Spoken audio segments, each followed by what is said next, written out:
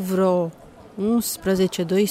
11-12 ani în urmă, stăteam de vorbă cu o tânără, așa, în momentul respectiv, am văzut așa ca pe o amazoană din România, o întâlneam nu chiar pentru prima dată, dar prima dată stăteam de vorbă cu ea. Amândouă reveneam din țările calde, cum îmi place să spun eu, pentru că ne petrecusem ceva ani lucrând în alte state și o ascultam, ce idee avea, îmi plăcea, pentru că și eu, reîntorcându-mă în România după o perioadă mare petrecută în străinătate, îmi doream să regăsesc cât mai mult românesc în tot ce mă înconjura. Era vară, era cald, stăteam pe pervazul unei ferestre de la o galerie de artă din București, nu-i dăm nume, și ascultam cum își dorea să ducă mai departe această frumusețe a portului național, a ei.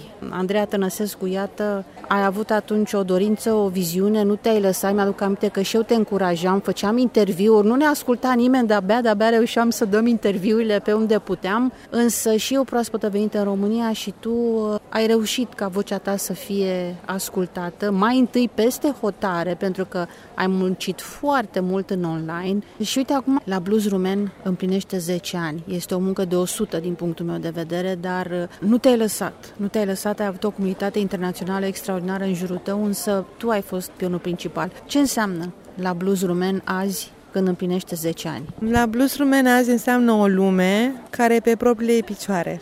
Pentru că, da, și mie să știi că îmi dau lacrimile, pentru că acum 10 ani trebuia să ai grijă și Facebook-ul era mult mai curat decât este astăzi. Facebook-ul s-a schimbat fundamental de acum 10 ani, dar trebuia să am grijă de fiecare postare, de fiecare mesaj. Ce s-a întâmplat în momentul în care am făcut public această inițiativă ca IA să devină brand cultural și brand de țară, a fost în primă fază sfârșitor pentru mine. De ce? Pentru că am început să primesc mesaje de la românii din diaspora, nu mesaje bravo, felicitări, la mulți ani. Nu, mesaje de dor, scrisori de la oameni care pentru prima dată și-au regăsit identitatea în ceva material, și-au regăsit familiile în această poveste.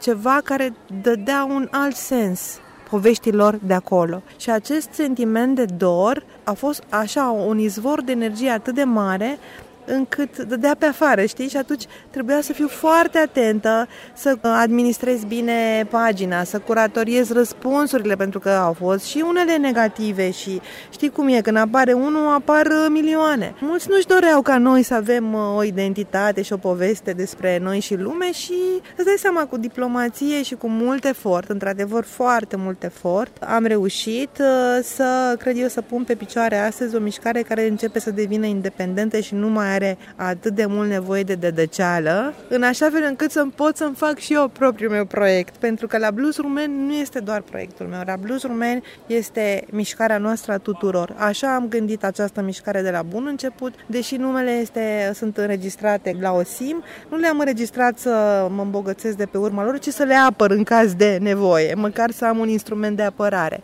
Dar ea este o mișcare independentă, iată, se cosi, se fac cercetări, e un întreg, se fac expoziții care mai de care. Deci suntem într-o nouă lume și asta mă bucură teribil și îți mulțumesc că atunci, nu știu, știi, interviurile cu tine erau o formă de îmbărbătare, parcă era o spovedanie, hai să mergem înainte, hai să ne ajutăm, eram ca la psiholog. Cam așa este și mi-aduc aminte de fiecare dată ne întâlneam prin fel de locuri, doar ca să stăm de vorbă, doar ca să fiu sigură că te înregistrezi, găseam eu o cale să dau mai departe ceea ce vorbeam și mi-aduc aminte primele dăți când ți-a venit și ideea cu Ziua Internațională a ei, cu aceste mesaje de care spuneam. Eu că aminte, la un moment dat ai făcut nu se numește afiș, o imagine pentru Facebook cu planeta, eram toți așa de mândri că hai să dăm mai departe. Iată că ai reușit și astăzi o lume întreagă se bucură de această Zi Internațională a ei. Mulți probabil că nu știu ce a stat în spatele acestui colos frumos,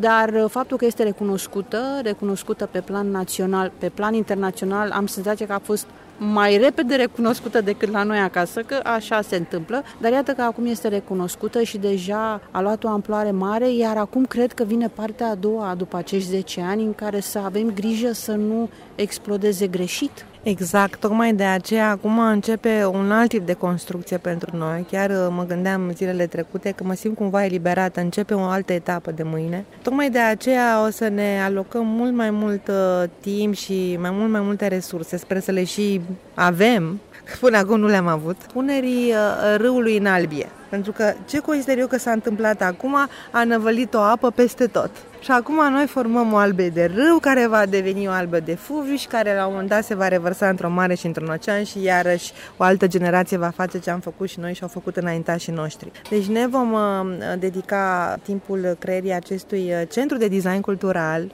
Eu, personal, în această perioadă am făcut un sacrificiu foarte mare și vreau să-l menționez aici, pentru că dacă aș fi avut o familie, nu aș fi reușit să fac ce am făcut. Sacrificiul meu a fost familia și între timp atât mama cât și bunica au plecat și atunci în memoria familiei mele, casa pe care ei au construit-o, n-au apucat să o termine, o voi termina eu și o voi dedica acestui centru de design cultural ca să păstrăm tradiția familiei. A venit și Zâna Bună, o să vorbim și cu Zâna Bună pentru că și are aici, și cu sânziene, superb, în direct, să zicem așa, deci nu se poate nimic frumos fără sacrificiu și cred că noi două știm mai bine decât mulți, pentru că iată-ne, în continuare facem ceea ce ne place și ceea ce ne-am dorit, nu neapărat că ne place, ne dorim să oferim ce știm, niciuna dintre noi n-are copii. Deci iată un alt sacrificiu pentru că nu ai timp și multe altele, dar e un sacrificiu frumos și cred că acest centru cultural pe care l-ai anunțat azi în premieră va însemna mult, nu doar pentru tine, nu doar pentru cei care ți-au fost alături, dar cum spuneai, pentru ce lăsăm.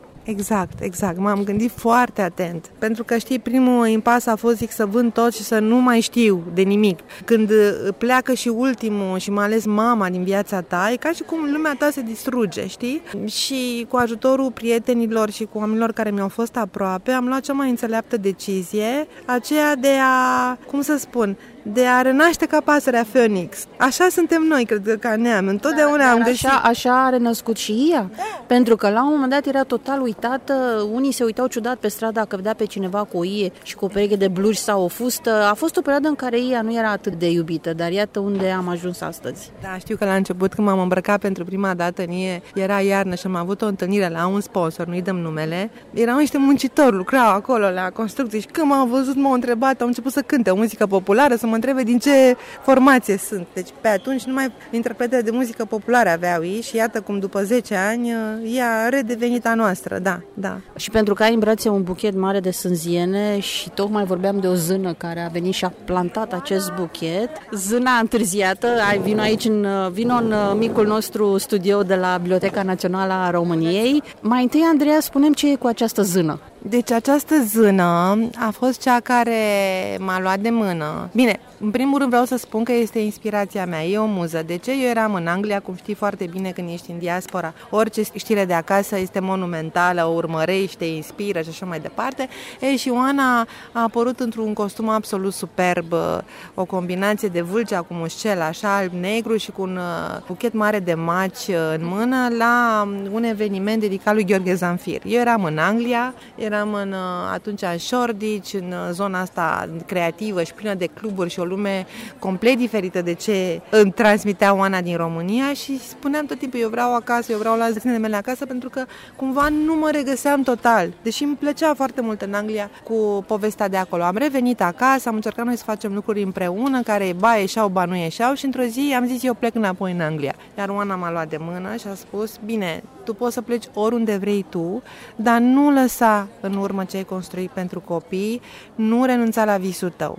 Și atunci eu, ca să-i mulțumesc, am pus o fotografie pe Facebook unde Oana este cu o ie de care povestea Gabriela, de artizanat de la Breaza, alături de fiul ei Atanasie Sioan, care are aceeași vârstă cu comunitatea la BLOUSE ROUMAINE, purtându-l la sân și cu o imagine foarte frumoasă și cu o cruce la gât. Acea imagine peste noapte a fost viralizată de Liviu Mihaiu, că știu exact momentul, și acea imagine a condus la crearea paginii la BLOUSE ROUMAINE. Deci, iată, nu pot să cred că vorbesc cu o zână, nu? Iată că zânele sunt adevărate și apar chiar acum de sânziene. Cred că e și zânul mic aici, cel care era în fotografie. Oana, ce te-a determinat? Ce ai văzut în Andreea în momentul în care ai spus nu te opri? Forța de a face lucrurile să se întâmple. Andreea are forța, determinarea, dedicarea, răbdarea, dacă vreți, de a face ca lucrurile să se întâmple, chiar când ele par imposibile. Deci pe mine m-a uimit la ea această putere de a renaște ca o pasăre Phoenix de fiecare dată și când i-a fost mai greu s-a reconstruit. De aproape când dau lacrimile că știu toată povestea. Este foarte emoționant, fiindcă noi suntem prietene oricum de foarte mulți ani, de 20 și nu mai știu, 23, și când ne-am întâlnit, poate e și ăsta un moment simpatic de povesti pe care nu l-am povestit niciodată. Noi ne-am întâlnit datorită poveștilor pentru copii și anume datorită unui film, se numește Sarea în bucate, făcut de fratele soțului meu cu Sofia Vicoveanca, apropo tot de port popular și poate că cumva, undeva, inspirația tot acolo a fost. În locul unde lungă perioadă a fost biroul Andreei de casting, a funcționat un studio unde s-a filmat Sarea în bucate cu Sofia Vicoveanca.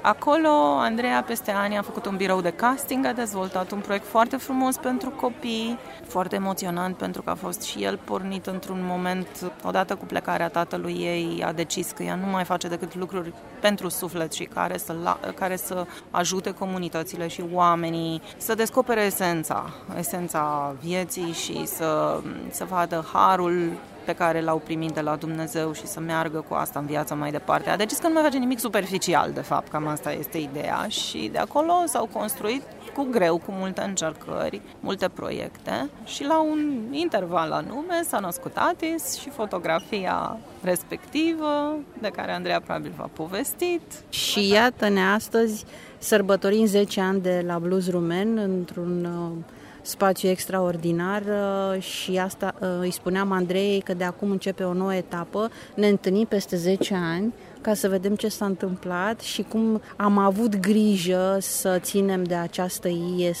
să nu se strice. Nu? În alocuțiunile de astăzi cineva spunea că își caută iile pe care le cumpără pentru colecția proprie, uitându-se după greșeli. Acele greșeli intenționate ale doamnelor care coseau în trecut iile aveau un simbol aparte, să avem grijă ca greșelile de azi înainte să nu fie făcute din necunoștință de cauză. Exact, și vă aștept să dezbatem acest subiect la centrul nostru de design cultural. Puteți să veniți de acum, încă nu e amenajat, dar ușa e deschisă, grădina e deschisă, așa că începem să țesem un nou capitol și îți mulțumesc foarte mult, Mădălina, pentru suportul și încrederea și sensibilitatea ta. Toate au clădit între noi și un jurnalist o relație care, iată, intră în istoria acestei mișcări și chiar mi-aș dori ca anul viitor să realizăm o expoziție despre ce au însemnat 10 ani de la Blues Romaine, cu toți oamenii care au participat.